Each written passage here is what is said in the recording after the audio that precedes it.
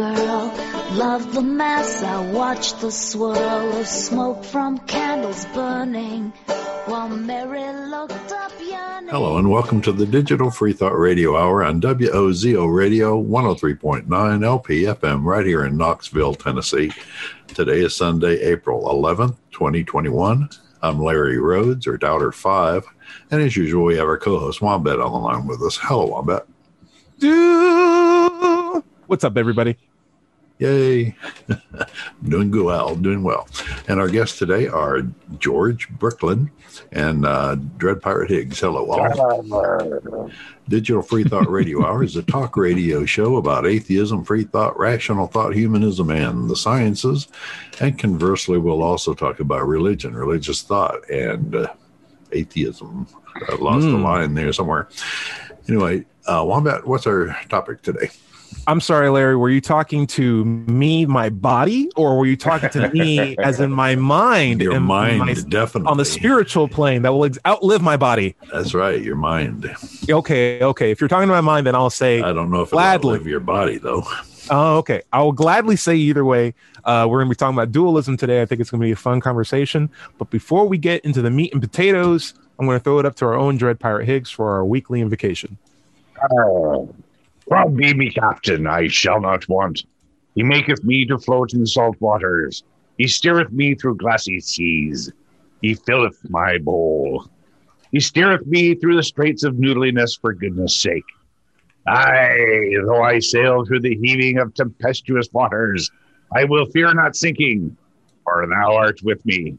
Thy mast and thy rudder, they comfort me. Thou preparest a feast before me in the presence of me mates. Thou quenchest my thirst with grog. My goblet runneth over. Truly pasta and grog shall follow me all the days of me life, and I will dwell in the galley of the quab forever. Amen. Guys, I've been having some weird problems because I'm getting back on that whole... This is not true. This is obviously, this is my bit. This is a fair warning. I'm getting back on that eHarmony, Match.com, Tinder, Grindr, all that stuff. I'm getting myself back out there. It's springtime. Let me tell you something, though. I have to ask myself, am I into the body or am I into the mind? I feel like those are the two biggest questions. And every single time you sign up on one of these websites, you have to check these boxes and be like, hey, are you a mind person or are you a body person? And I want to make sure I score points good. So I'm always like, yeah, I'm not into the body. I'm into the mind, right? Because that's what's going to get me the points. I've been thinking about this, though. I'm thinking actually that you should actually say body. And the reason why I say body whenever you're asked if you're a mind or a body person is because, in my opinion, the mind seems to be a product of the body. Like, I need muscles, I need proteins, I need salts, I need liquids to keep my mind working. And I feel like very much my mind is an emergent property of my body. So the better I take care of my body, the better I have access to my mind. I don't know if that's necessarily the case, though, because there is people who believe that they are two separate things. And I think that falls into the category of dualism. Like the mind and the body are very distinct and objectively different things. But I'm not sure if that's what everyone here in this conversation believes. So let's do a roundtable. Dread Pirate, what do you think dualism is? Do you think it's like what? I think it's precisely as you put it. And certainly what Rene Descartes was alluding to when he said, I think, therefore I am. He was a dualist, and his philosophy is based on the idea that the mind or the spirit, or there's two aspects to our existence. One which is encapsulated by our bodies, and one which is sort of inhabiting the body as something outside of the body. So, yeah, that's what I understand dualism to be. Could you throw this out then? So, like, does it stop at just two? No, I mean, you think like even Catholicism, right? You know, they have there's the Holy Spirit, and then there's the soul.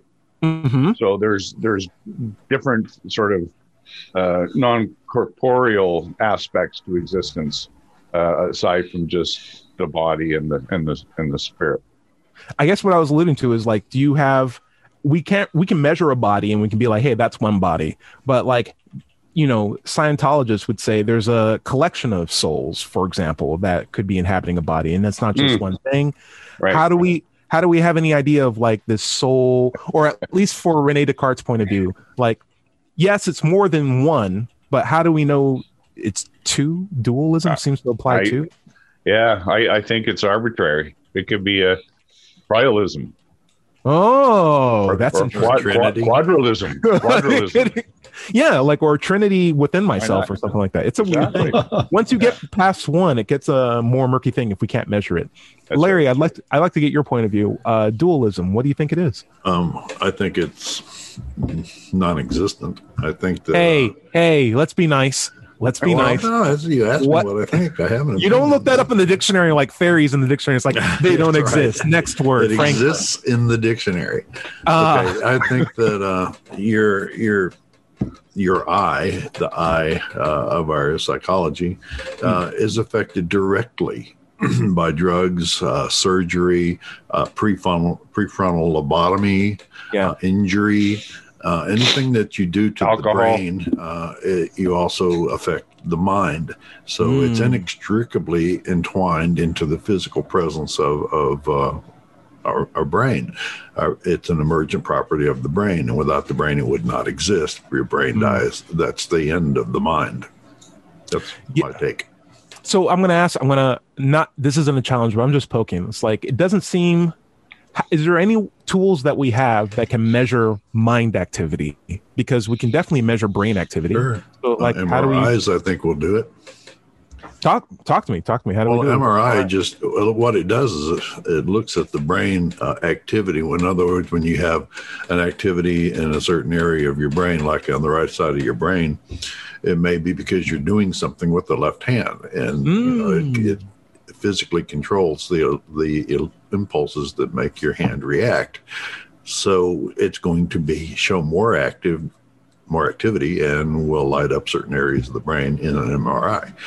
So that's a way of showing the mind activity.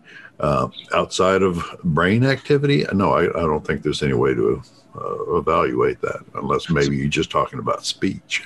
The speech can represent what's going on in the mind. It sounds like you're saying brain activity is just a word that mind is just a word that we've come up for brain activity, and that they actually are one and the same thing. And so without brain activity, you're not going to have a mind. Sure. Whoa, powerful. So I'm going to throw this out. I'm going to throw out one last challenge question. Are you saying then, like, dogs have a mind? Cats have a mind? Sure, they have brains? What? I've seen dogs poop outside. This is a treat for my dog. My dog is here asking for the treat. He has an agency and a will, and he's Let me tell you something. Hey, Vinny, come here. I want a treat. Vinny, here. Like, cats have minds, okay? They do. Dogs, not so much. I feel like they're kind of How dare you, sir? We can talk about this later. George, I'd love to get your opinion. From our conversation about dualism so far, what do you think it is, and what's your opinion on it? Well, from an early age, I have always enjoyed cats.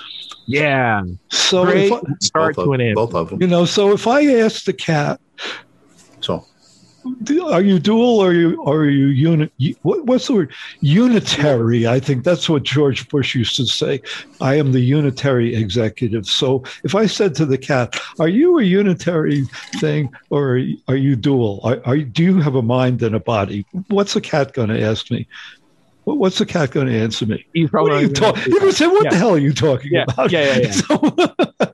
So, and to me, as I will say this for anybody who's new to the show, that I was raised without God, without religion. And so to me, the concept of a soul is kind of strange. So I'm sort of equating that with, okay, the soul is the mind, and that is thought by many people to be distinctly separate from the corporeal existence. That mind, that soul, will continue to live after I die, and but I can't relate to it. it's not organic to me. It's not, I'm not programmed with this. So you've never had an inclination, maybe even when you're working out, or if you are doing like a particularly hard task, maybe it's just focusing in class or trying to teach a kid a clarinet or a recorder and he's just not paying attention, and you feel your body getting angry. You're like, come on, kid, just do this thing. But in your head, you're saying, hey, George, calm down. We got to walk through these steps. We got to stay awake in this class. We got to make sure we don't cough in this person's face who's not wearing a face mask. Like, don't you feel like there's a voice in your head that's telling you that you identify with as you command your body to do things or not do things? That, like, don't you feel like there's sometimes your body wants to do something and your mind says, no, we're not going to do that. We're gonna. Oh yeah, of course, yes. So what is that? I won't go into detail right now because it's not fit for radio, Sure. So what is that if that's not like a dualistic, set of forces? Well, it is dualistic, No argument from me. Oh, yeah. Larry, you're shaking your head. Why are you shaking your head? Well, because your mind, your brain is producing your mind, which your brain is part of your body. Mm. Okay. These other emotions that you have, adrenaline pumping through you in times of danger, or sexual arousal when you're not really wanting to be there. Let's say you're on a massage table or something, and your body is basically not doing what your mind wants it to do, type of thing. But it's still your body reacting to outside stimulus. It is not something supernatural, not something physical, not autonomic from the body. So it's different parts of your body reacting different ways. Mm-hmm. George from Buffalo. Okay, are you connected with us? Yes, fantastic. Yeah. So we're talking about dualism today and the nature of, like, is it possible that you might exist outside of your body or in a way where it's like you can command your body what to do?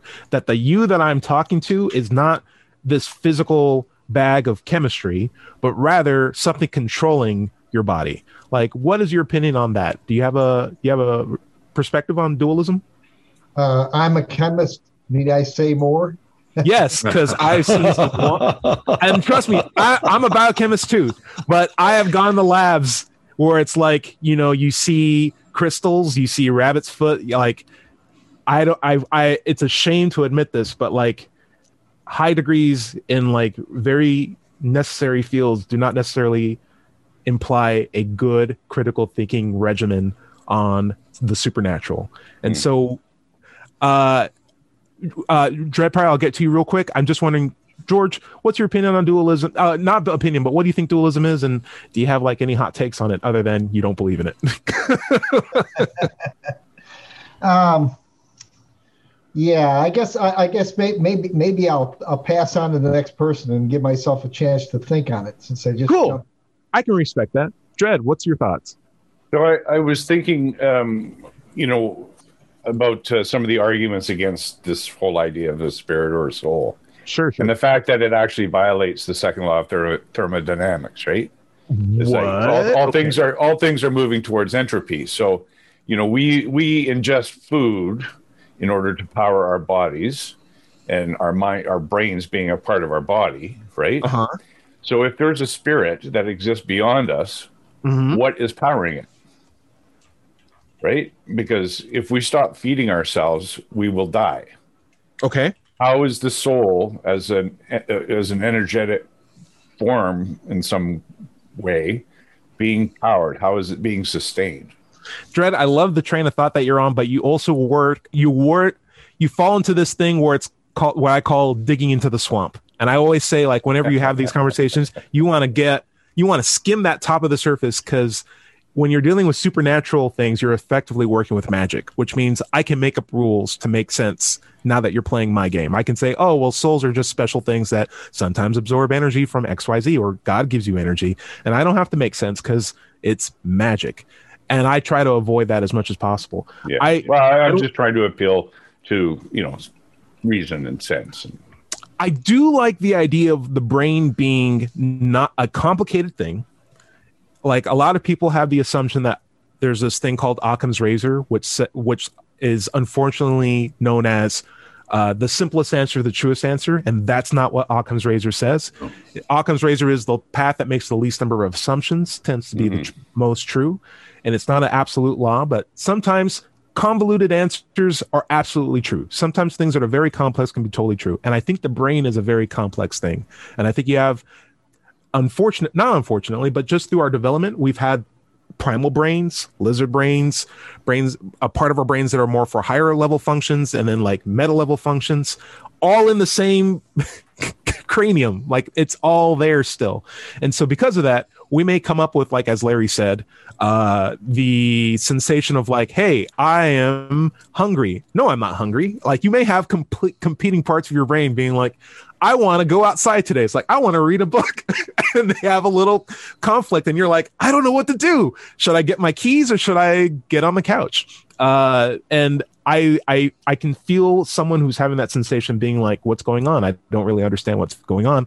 There must be identity crisis. Maybe my body's trying to do something, and maybe I exist outside of my body, and I'm trying to tell my body to do something else. Well, I can see that. It can be a lot more complicated than that. If you have split personalities, you could have several personalities residing in the same brain. Very true. Very true. That's an actual thing. Dread, what do you got? Well, you brought up Occam's razor.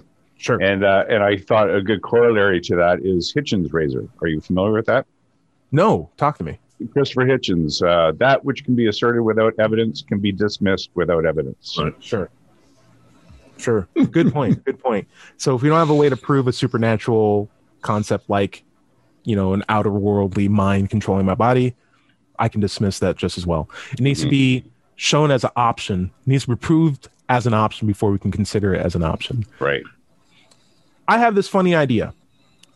And actually, I'm stealing it from Larry, but there's this movie called Inside Out, where it's like a panel of emotions controlling, or not controlling, but helping a girl get through her life, right?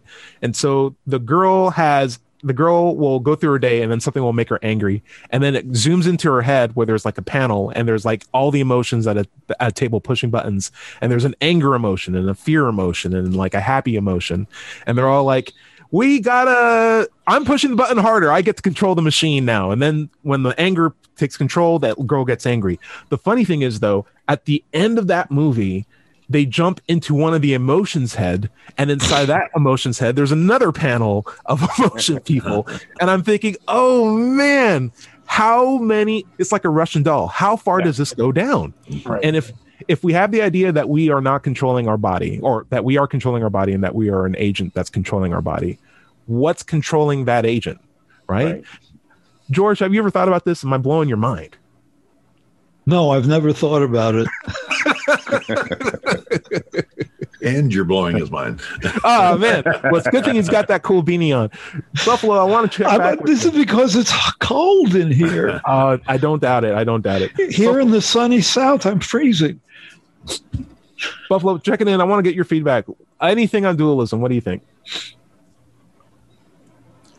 Who are you talking to? Buffalo. Yeah. Yeah. Well, I have a hard time conceptualizing what the basis of that might be from a biological perspective. And maybe I'm oversimplifying the biology because we don't understand it. We don't understand the biology of the brain, really, much less so than the biology of all the other organs. So I have a hard time conceptualizing the soul or some outer influence. I just don't see that there's any evidence for that, and I don't understand how it would be possible given our current knowledge of the human brain. I feel like it's just an appealing thing that people want to believe. It's a very, very nice thing to believe that you might exist outside of your body, because if something bad happens to your body, you might live on past that. I have a quick analogy. I'm not sure if this makes sense. I'm still formalizing it. But it's sort of like a lot of people feel as if they existed before their body existed, as like, just like a personality or like a spirit of some sort, or like a concept of some sort. And then the human body was born, and they're like, I'm going to be in this body. And the reason why I say that is because I've often heard people say, man, I could have been anything. Like, I look at the world and I'm so lucky to be a human being. I could have been a mosquito. I could have been a bush stuck in the ground all day long. I could have been an amoeba in a pond. But no, I get to be a human being. I get to be the number one thing. I can walk around. I can sing. I listen to music. I'm like, I'm so lucky. I'm like, why are you saying that? It's almost 100% chance that you are a human being, because in my head, it's the human being that was born first, the human being making some mental synapses, like making some processes, and then formulating the personality that's talking to me right now. Like, it didn't happen the other way around. Right. And the analogy that I had was like, it's sort of like imagining that there's a lobby for fires in the world, and there's like a fire that's like, hey, who wants to go to Chicago? And like, no one raises their hand except one in the back. It's like, I'll go to Chicago. And then that fire goes to Chicago and burns down half the city. And then people are like, oh man, of all the fires in the world, it was this fire that burnt down Chicago. When really it's like, no, the fire happened in Chicago. It was manifested within Chicago. And then after the fact, it's like, it had to have been that fire, because that was the only place where that fire could come from. Right. Yeah. It's an appealing idea to think that we could outlive our body. And it's an appealing idea to think that we had a choice in who we wanted to be. Though I feel like it leads to a slippery slope where you can start believing in more obscure supernatural concepts like souls or karma or reincarnation or justice that's taken care of by the universe and not by your own responsibility and your own actions. And that can lead to some problems. Yeah. Everyone on the same page? We can't agree. We can't all agree on this. We can't all agree. Absolutely. So I want to make a quick little point. Scott was supposed to be here in this conversation for dualism, because I would imagine he would go to the bat for this a little bit more. But I feel like, are we all saying like dualism, not this? It's a nice thing. It could be a nice thing, but there's no real metric for measuring it or having it. Is that what we're all on? Is that the same page we're all on? I think a lot of people think of the spirit, human spirit as kind of a soul thing. But I mean, like, if your spirit is high, it's a good thing. You need to keep your spirits up. They talk about their emotions as if they were spirits. Okay. That's something we might want to identify. I'm fine with that idea. I think, like, in the capacity of how far am I willing to go on the dualism plank, I would say, yeah, I have thoughts that sometimes come about without me having any control over, and I can either dissuade them or reinforce them. Someone might say, hey, Tyrone, you can totally do that. And I'll be like, I'm not sure if I can fight that tiger yet. And then I have someone be like, you could totally run an extra mile. And I'll be like, yeah, I'll do that. Yeah, sure. So there is an agreement or a conversation going on in my head. And I feel like as long as I'm aware that that's me talking to myself, that's my body talking to my body, I'm totally fine with that. I think that's good. You just raised an interesting point with me is that I used to be big on running long distances when I was young. I did experience the so-called second breath. And maybe one time I experienced the third breath. And I've often wondered, what is that? And I've sort of concluded that it's just a conditioning of your body to the point where your body has a higher capability than when it was not in condition. But still, it was sort of like a magical moment. And I've often wondered, I'd be interested in other people that may have experienced this as to how they think this might come about, because it's the physical versus the mental, maybe. Right. Anybody got an explanation for that? I got a weird one. And how much time do we got, Larry, before we head out? 4 minutes. Okay, perfect. I think a lot of the time when I'm running, it is a conversation of saying yes when my body says no, and then at a certain point I don't have to say yes as hard, and it's just more of like stay engaged in the run because my body's saying I'm bored, and I'm like, yeah, I'm kind of bored too, but we're still going to do this, and then even that goes away, and then it's more of just like how long are we gonna do this for? Because I'm not tired and I'm not really bored. I'm just waiting for this thing to be done. So like I hear what you're saying, where like you have a conversation with yourself in like different stages, and like it based on your physical fitness, it changes the dynamic of the conversation a lot of times. And so I would agree with you wholly that there is a relationship between physical and mental as you, especially as you work out. Larry. Well, think about the old religious men, the old, priests from long ago. To have a religious experience, they would often not eat for 20 days or something and only subsist on water. So depriving your body of certain physical nutrients can actually trigger psychological events and hallucinations, even audio hallucinations, which you normally would think would be as a product of your mind and thinking, and senses, but it's actually something produced because of lack of nutrients. Right, and that's actually a good account for an explanation for Jesus. When he went into the desert for 40 days and fasted, and then met the devil. I mean, right? Yeah, I probably meet the devil. We could probably do that. I'd probably meet the devil too. I'm like, get me out of this desert. This might be a good time to take a break. Sure. This is the Digital Free Thought Radio Hour at WOZO Radio 103.9 LPFM right here in Knoxville, Tennessee. And we'll be right back after this short break.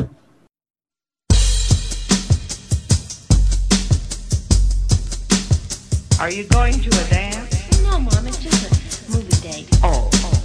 Your father and I have no objections to church or school-sponsored dances, but we surely don't want you going to any of those local places like that Cuckoo Club.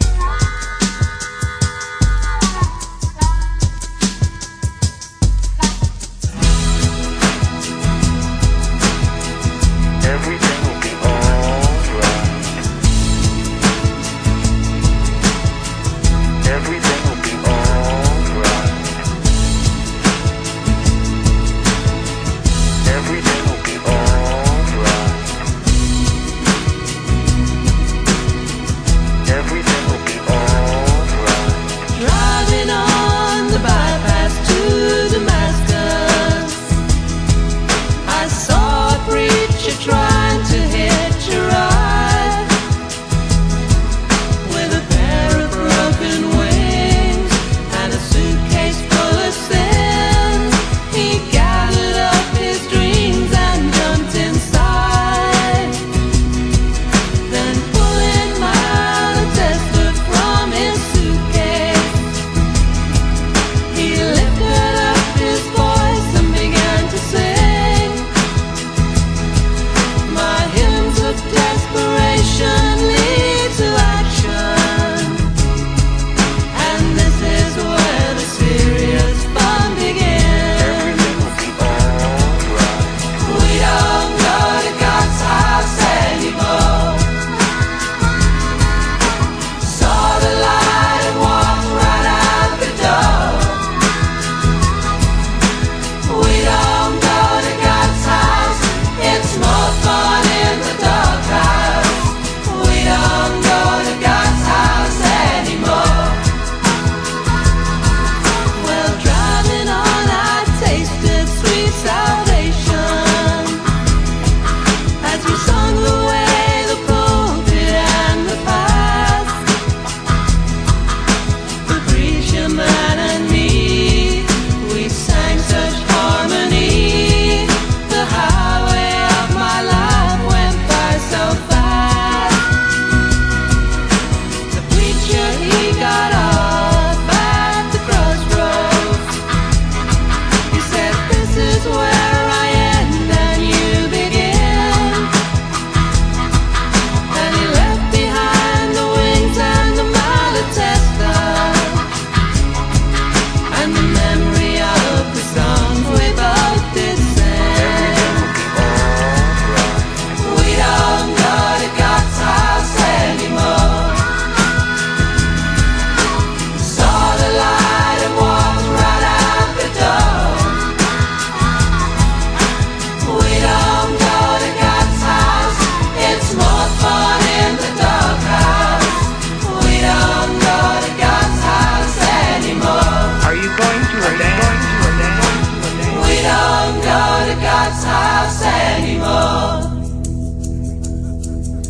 Saw the light and walked right out the door.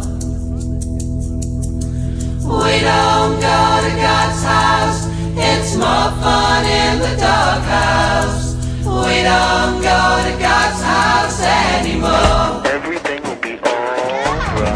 We don't go to God's house anymore. Saw the light and walked right out the door. We don't go to God's house. It's more fun in the doghouse. We don't go to God's house anymore. We don't go to God's house anymore. Saw the light and walked right out the door. We don't go to God's house. It's more fun in the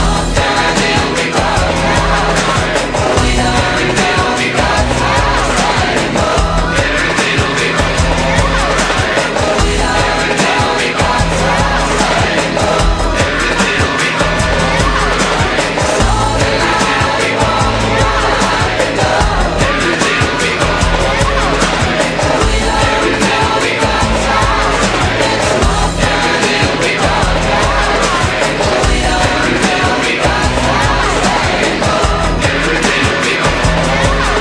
door. We don't go to God's house. It's more fun in the doghouse. We don't go to God's house anymore. We don't go to God's house anymore. Saw the light and walked right out the door. We don't go to God's house. It's more fun in the doghouse. We don't go to God's house anymore.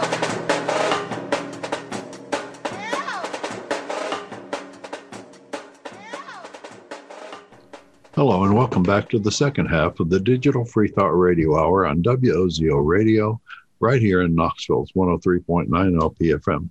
I'm Doubter 5. This is Sunday, April 11th, 2021. Now let's talk about the Atheist Society of Knoxville, or ASK, for a second. Founded in 2002, we're in our 19th year. ASK has over 1,000 members, and we have weekly Zoom meetings during COVID, but we will be starting back with physical meetings probably in May. You can find us online and Facebook, meetup.com, or knoxvilleatheist.org, or just Google Knoxville Atheist. It's just that simple. By the way, if you don't live in Knoxville, you should still go to Meetup and start or search for an atheist group in your town. Don't find one, start one. Thanks, guys. Start one! Dread's on mute. Where do we want to pick up? Sorry. Hey, we're going to do some listener feedback because we got so many fans. What a fan, what a fan, what a fan, what a mighty good fan. What a mighty good fan. Nice, guys. All right, so here's our first comment. Actually, we had some comments on our Reddit page at r/street epistemology that was talking about what we're talking about right now. But before we go into that, Loma sent a comment on last week's show. Last week's show was something about Skynet, where we were talking about AI. And Loma says, hey, when I was 11, my teacher told me I was going to hell when she didn't like my behavior. This was also the only teacher out of the 25 in the public school who did 15 minutes of reading the Bible as part of class every morning. I believe George would say that I'm an organic atheist, so not very hurtful to myself. I often say things in jest to people I know well, like, you're going to hell for that, or that's karma. I wonder how that would affect others who believe in those things and how it affects the believers saying those types of things. George also mentioned that Glenn Gould, which was a reminder of this teacher, as she was also Glenn Gould's cousin. Glenn Gould being the pianist that Gould that George Brooklyn George is very fond of. So George, he wants to know basically, like, you know, you say things in jest sometimes, maybe like, hey, you might be going to hell for that. Have you ever considered how someone who might actually believe that would take that? I have no idea, because for one thing, nobody has ever told me that I was going to hell. No one's ever told you that? No, right. Not at all. You want to try it out right now? You're going to hell, George. You're going to hell. Larry, will Glenn Gould be there? Everybody's going to hell. You're going to hell? Somebody else's religion. You want to get on this? You'll be first in line. You're like, oh, he's Jewish and an atheist. Oh, that's perfect. We got a special line for you, buddy. And he plays the recorder. Oh, we got the special table, discount for you. When you say, hey, you might be going to hell. Have you ever considered how someone who might be absolutely serious about hell would take that? And have you ever been accosted by hey, don't say that? I have been when I was growing up. I have actually said I like Powerpuff Girls that has a character that looks like Satan that's named him. And I was like, I love Powerpuff Girls. And then someone stopped me and said, hey, you can't like that show because Satan's on that show. I've had people come up to me and say hey, you can't like Dragon Ball Z because there's Super Saiyans on it. And for some reason they considered Saiyan and Satan the same thing. I know I'm not talking to the people in this room right now. I'm talking to the internet folks. But I've had people say you can't like Pokemon because there's psychic Pokemon and that's anti-Christian. I've had all sorts of things like that happen. And I just look at them and I'm like, you guys have completely missed the zeitgeist on this thing. It's a fun, great thing. Yeah. Dread, maybe for you, have you ever been to I don't know, what would be your thing? AC/DC or rock lyrics, and you're like, what do you mean I can't like this? What's wrong with you? Well, I mean, I was raised Roman Catholic, so I was. Oh, geez, you couldn't have. I was ensconced in all this kind of crap. Or pardon my language. It's okay. That's acceptable. Yeah. So I mean, again, and like I said, I was actually working towards being a Catholic priest at one point. So I was pretty wrapped up in this stuff for a long time, and it took a long time to get out of it. I mean, it's quicksand. Yeah. Unless you got someone throwing you a rope, you're going to sink. I feel it. And so I've been there. Speaking of Roman Catholic, Buffalo George, you said you were from Poland or you had family in Poland? Hungary. Are they Roman Catholic? Used to be Hungary. Yeah. Okay. Did you have a similar notion of hey, there are some things that I say colloquially when I'm in America that I can't say when I'm in Hungary? Well, I don't really know the answer to that because I've only been in Hungary to visit. Okay. But in my Hungarian community, it was very ethnic when I was small. There were things like that one wouldn't say because it was considered offensive to others. I don't know whether it was because they presumably were believers in that or not, but it was just a very sharp sense of not wanting to disturb other folks. Yes. Yeah. I feel like a lot of the hangups that I still have in religion are still the sensation of, but I don't want to make you upset, even though I know I'm right about this. I feel like I don't want to trigger you. So I will continue to be quiet, or I'll continue to avoid saying these things to keep everybody happy. A nice day is better than. And I certainly do that here where I'm located, halfway between Knoxville and Chattanooga in the Bible Belt. I'm very, very conscious of that. And I'm also very conscious of the fact that I don't seem to understand these people. I'm, in a way, it's like I'm in quicksand. I don't understand it. I feel like that is the fun of living, though. I feel like you are here. I'm not going to say this in a Destiny sort of way, but I feel like part of the fun of being a human being, even though I am a human being and I'm part with my body, is understanding other human beings and how surprisingly we're all different, but it's still worth the work to try to understand each other. Oh, I believe that. Absolutely. Yes. No, Larry. Oh, go for it, Buffalo. I was going to say, I read in the newspaper this morning about a recent poll that says that the number of active religious persons that actually belong to, assign themselves to a religion has decreased yet again, and of course it's down pretty fast. Nice. And now it's at 47%. It's finally below 50%. Yeah. Yay! Can we celebrate that? That includes the folks that belong to a church but don't participate. Mm-hmm. And they made a guesstimate of that, and they came down to the final number that only 10 to maybe 20% of all religious people run their lives according to their religion. So it's really pretty low. So when we talk about these things, how religion influences your behavior with other people. We're now, practicing these nice ways of dealing with folks to really a minority, I think. Dread, what do you think?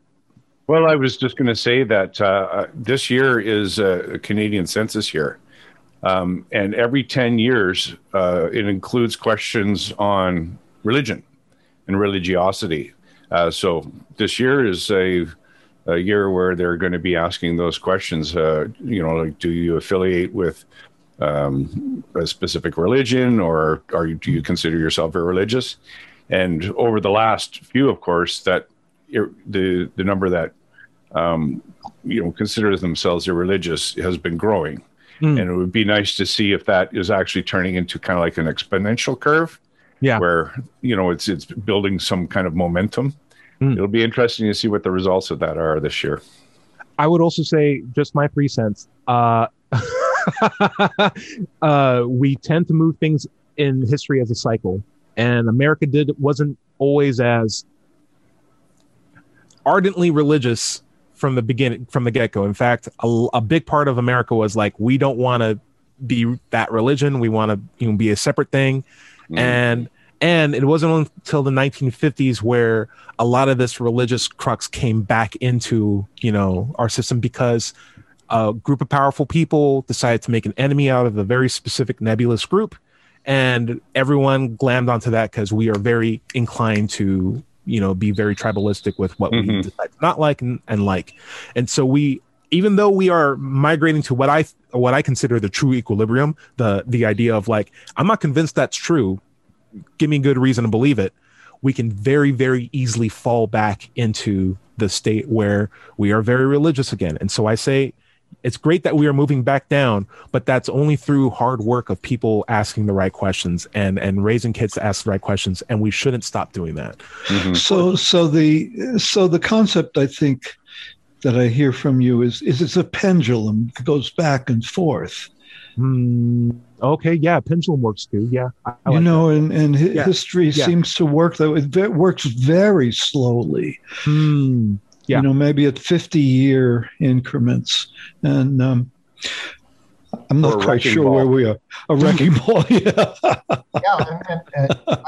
like that. I wonder if climate change isn't going to change all that. When climate change really imposes its hardships on many different people, like it is in North Africa, for example, like the Arab Spring situation. In Timor. Droughts really forced Indonesia. Will we shift back, and is it all because religion is really based on hope?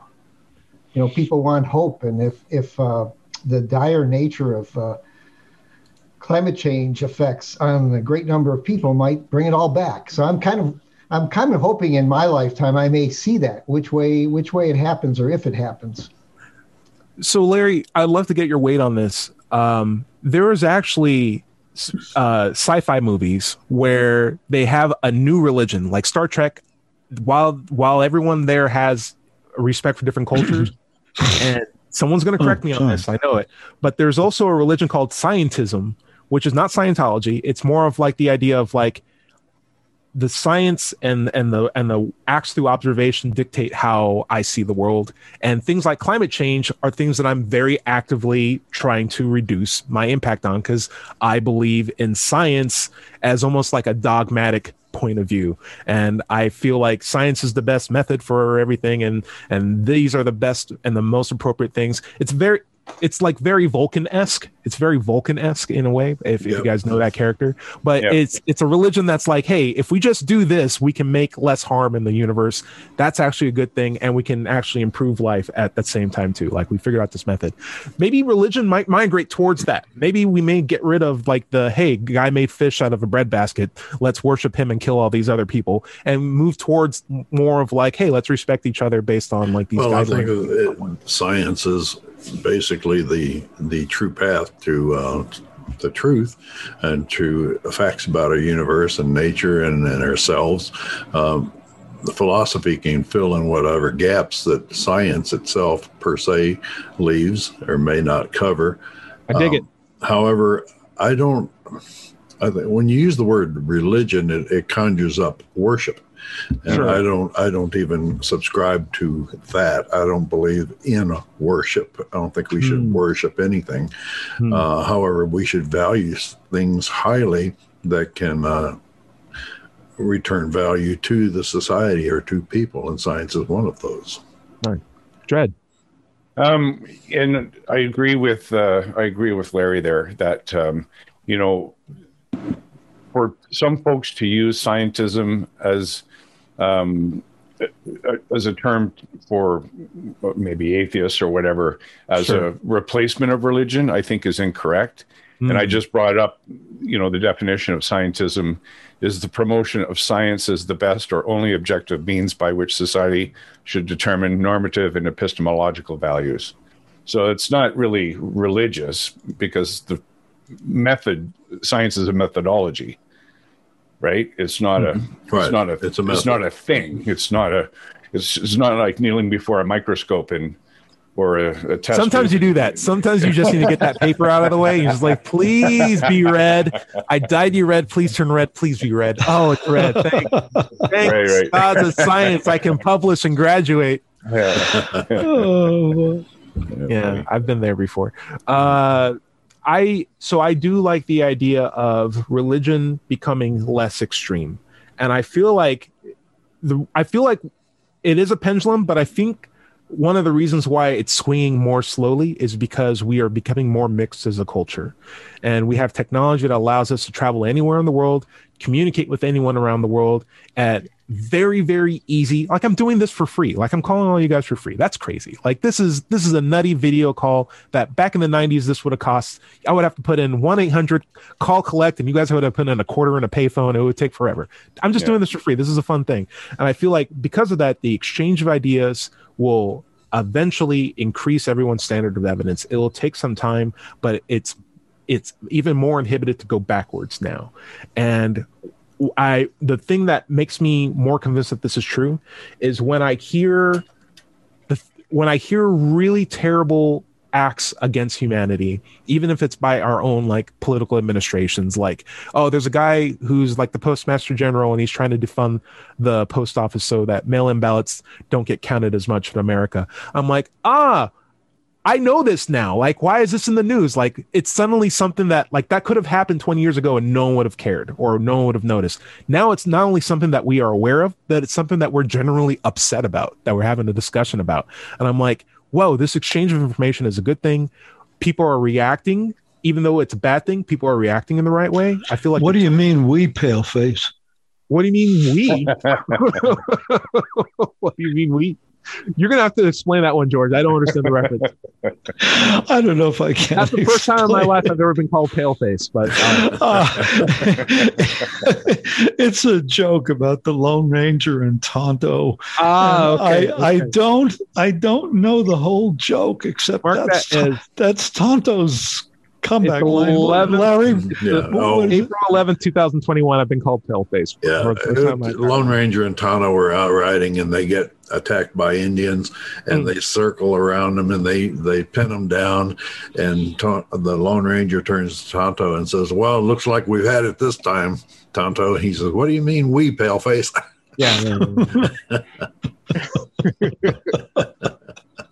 So my takeaway is, I think the way how we are reacting even to bad things that are existing is a good sign that things are getting better. And I love that.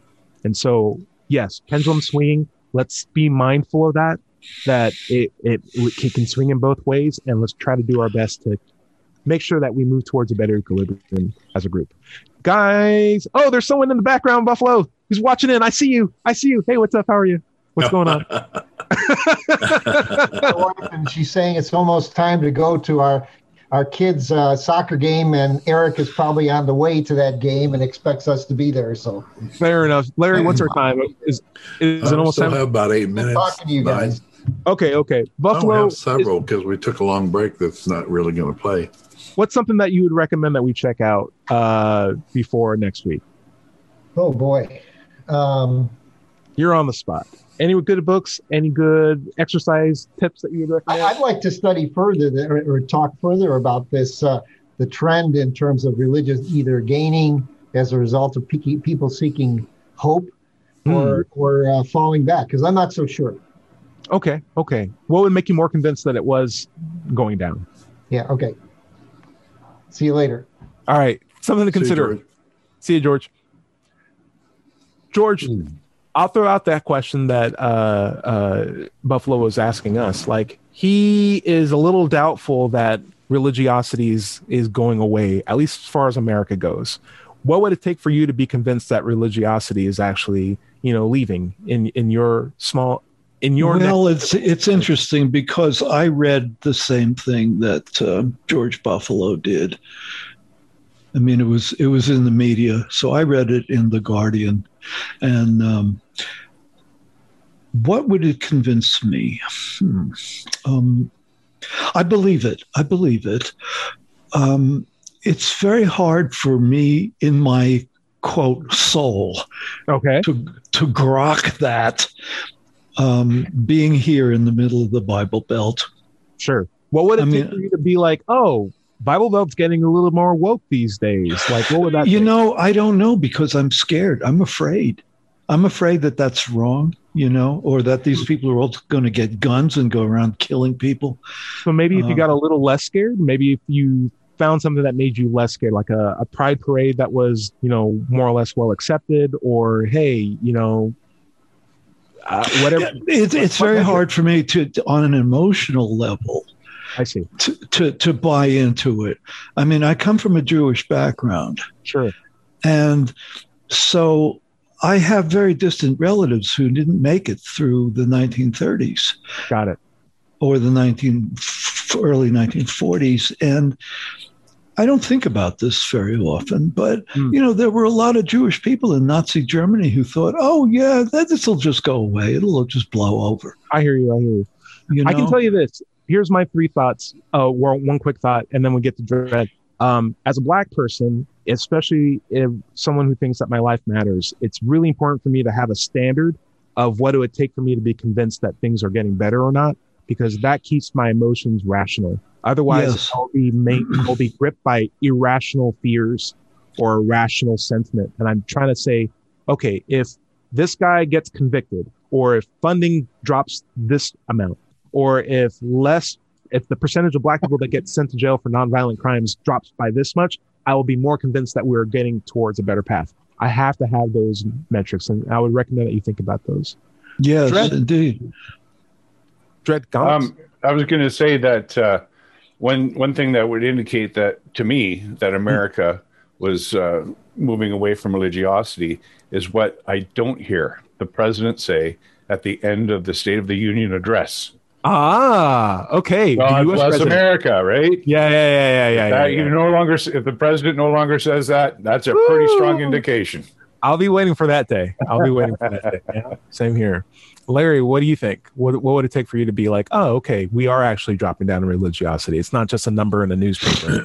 Well, the number of representatives that we're having in Congress who self-proclaim as atheists or non-believers has gone up quite distinctly this last election. So that's a good metric, I think. That's a really good metric. I wasn't even aware of that. Yeah. That's fantastic. One thing that us atheists and non-believers have always lacked is representation. And we're starting to get some of that, at least in the House. I don't know so much about the Senate. I think Bernie Sanders is on our level. I think he's like, I'm good with God. It doesn't have a problem with me. I don't want to talk about him anymore. It's no big deal. You do that well. I appreciate it. I would say this. My metric would be the tone of how that news article was. If it was like, people aren't going to church anymore. Oh, no. Please run to your nearest church and get indoctrinated. Well, it was like, that's a problem. But if it's it was a neutral article. I like neutral. I like that as a neutral story. It's like, people aren't religious anymore. Okay. Anyway, so this dog can dance. Look at this dog dance in mariachi. I'm like, I feel like we're getting on more of the level, because if we went back to the 1600s, that would have been front page news. People would have been tarred and feathered. And now it's just like, religiosity is dropping down. No big deal. One thing I want to mention about the article is that they made a very important distinction about age ranges, so that it's the young people who are coming forward who are the most inclined to simply not have. I think a lot. I'm sorry. I think a lot of religion that has to do with the kids are online more, and online is where religions go to die. In my word. But some of them are. But some of them are accelerating their effect online too. Yeah, there's some toxic mind thinking that does get accelerated on the internet for sure. But old school toxicity is definitely on the dying. So I'd love to see how that evolves over time. George, is there anything that you would recommend that we check out before? Yes, absolutely. We've been talking about the mind and the body, and I want to recommend a Doctor Who story. Okay, go for it. Okay, it's from the 1960s. I think it's the story is called The Brain of Morbius. Ooh. And it's a great Frankenstein romp. Nice. So it's Doctor Who. The Doctor is played by Tom Baker, and the name of the story is The Brain of Morbius, and it's a lot of fun. It includes a brain in a jar. Wow. And what's the name of the Doctor? The Doctor. He doesn't get the joke. I just love it. I just love poking. The Doctor never has a name, but this is the years that were played by Tom Baker. Cool. Dred, is there anything that you'd recommend that we check out? I've got my YouTube channel, Mind Pirate, Pyrate. And I'm just going to start posting these recordings on here until I get it figured out how to live stream again. Very, very cool. Very cool. Yeah. On my page, I would say I'm playing Tetris again. It's a beautiful game. Very, very simple. It's the falling blocks. But what I really love about Tetris is there comes a point where the pieces are falling so fast that you start to panic and you feel it in your body. But you have to tell your brain, if in a weird way, you're telling your brain, calm down and just look at what the next piece is, figure out where it needs to go, and just do the inputs to make it go where it needs to go, because we already have another piece on the way. Just stay calm, stay relaxed. And so your body's like, oh my gosh, and your brain is like, you gotta chill out. And I do feel that it applies to the dualism, talking to yourself sort of mindset, but it is just your body talking to your body. But I do love the conversation that you have as you get into like higher speeds of Tetris. It's always a fun little sensation. Larry, what's your takeaway? Well, my content can be found on digitalfreethought.com and on Facebook, Digital Free Thought Radio, our Facebook page. We have the digitalfreethought.com site is also a blog where we have our archives of our atheist radio shows and podcasts. We have a YouTube channel under Doubter 5, Larry S. Rhodes. I have a book on Amazon called Atheism, What's It All About? And if you have questions for the show, you can email them to askanatheist@knoxvilleatheist.org, and we'll get to them on future shows. If you're having trouble leaving religious beliefs behind, you can get help at recoveringfromreligion.org. And if you're watching this on YouTube, be sure to like and subscribe. This has been the Digital Free Thought Radio Hour on WOZO Radio 103.9 LPFM right here in Knoxville, Tennessee. Remember, everybody is going to somebody else's hell. The time to worry about it is when they prove that heavens and hells and souls are real. Until then, don't sweat it. Enjoy your life, and we'll see you next week. Say bye, everybody. Bye, everybody. Bye.